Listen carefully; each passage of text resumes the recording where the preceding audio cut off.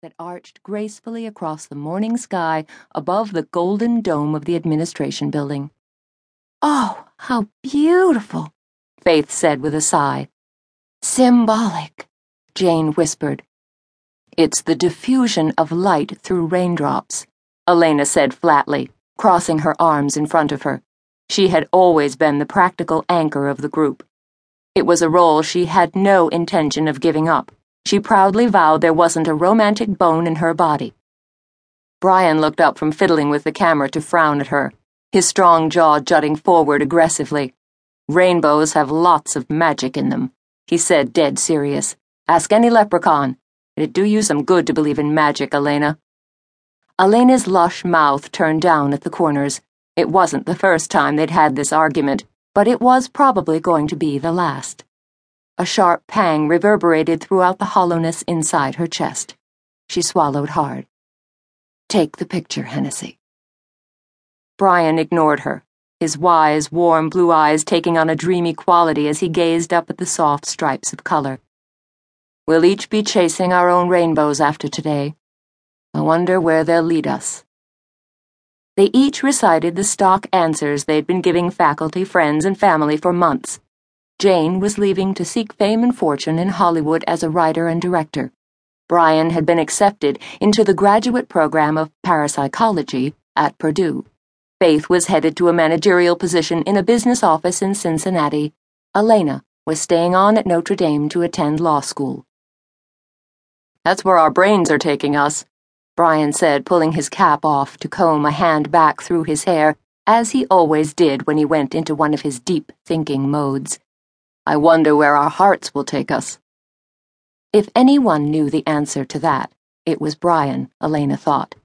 He was the one they told all their secrets to. He was the only person on Earth who knew her deepest wish was for security, not just financial security, but emotional security.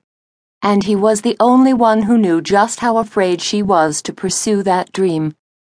Hell, she seldom admitted it to herself. Jane and Faith would probably have been stunned to know strong, self-sufficient Elena was afraid of anything. But Brian's reaction had been understanding.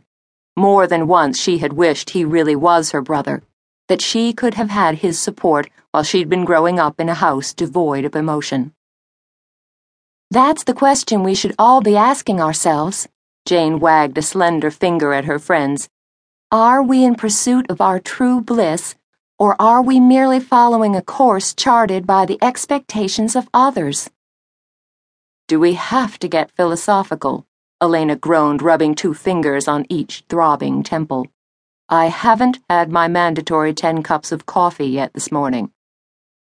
"Life is philosophy, honey," Jane explained patiently, her voice a slow Kentucky drawl that hadn't altered 1 iota during the 4 years she spent in northern Indiana.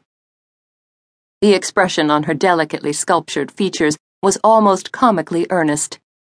"That's a cosmic reality." Elena blinked. Jane was her opposite, in nearly every way. It was amazing they had become such close friends. Finally, Elena said, "We don't have to worry about you. You'll fit right in California." Jane smiled. "Why, thank you." Faith chuckled. "Give up, Elena. You can't win." Elena winced and held her hands up as if to ward off the words. "Don't say that. I abhor losing." "Anastasia," Brian declared loudly. He gave a decisive nod that set the tassel on his cap dancing. The statement would have seemed straight out of left field to anyone who didn't know Brian Hennessy and the workings of his unconventional mind. Anastasia was the small town on California's rugged northern coast, where the 4 of them had spent spring break.